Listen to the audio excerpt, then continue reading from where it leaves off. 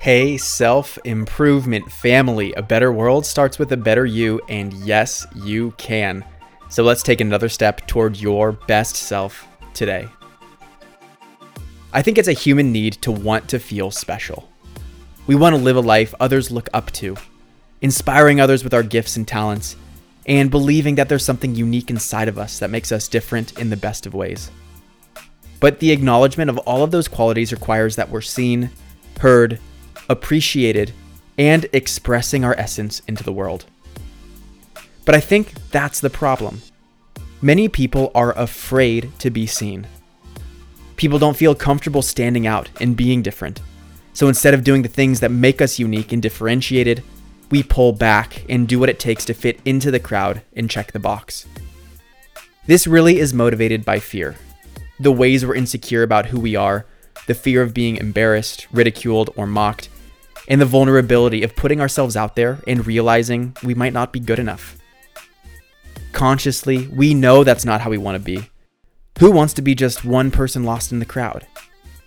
Of course we want to feel special, but unconsciously, that's what happens because we don't dare to allow our truest selves to be shared with the world. So today, I want to encourage you to set an intention. Do not hide. If you feel like doing something but you're worried how others might perceive it, do it. If you're excited about trying something new, but social conditioning is telling you that's not how it's supposed to be, trust your intuition over the voices of people who are living by the book. I believe that when you least want to do something is when you most need to do it because it strengthens your belief that you can be the person you want to be. So commit to trying this for a month, a week, or even a day. Do not hide and let your true self shine. Speak up about your preferences. Say what's on your mind. Take steps toward what you care about. Because when you do, your life will begin to adjust and mold around the things you most want. And to wrap this up, let me ask you a question.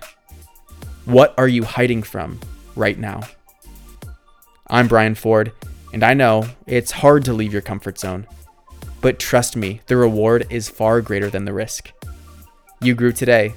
Let's do it again tomorrow on Self-Improvement Daily.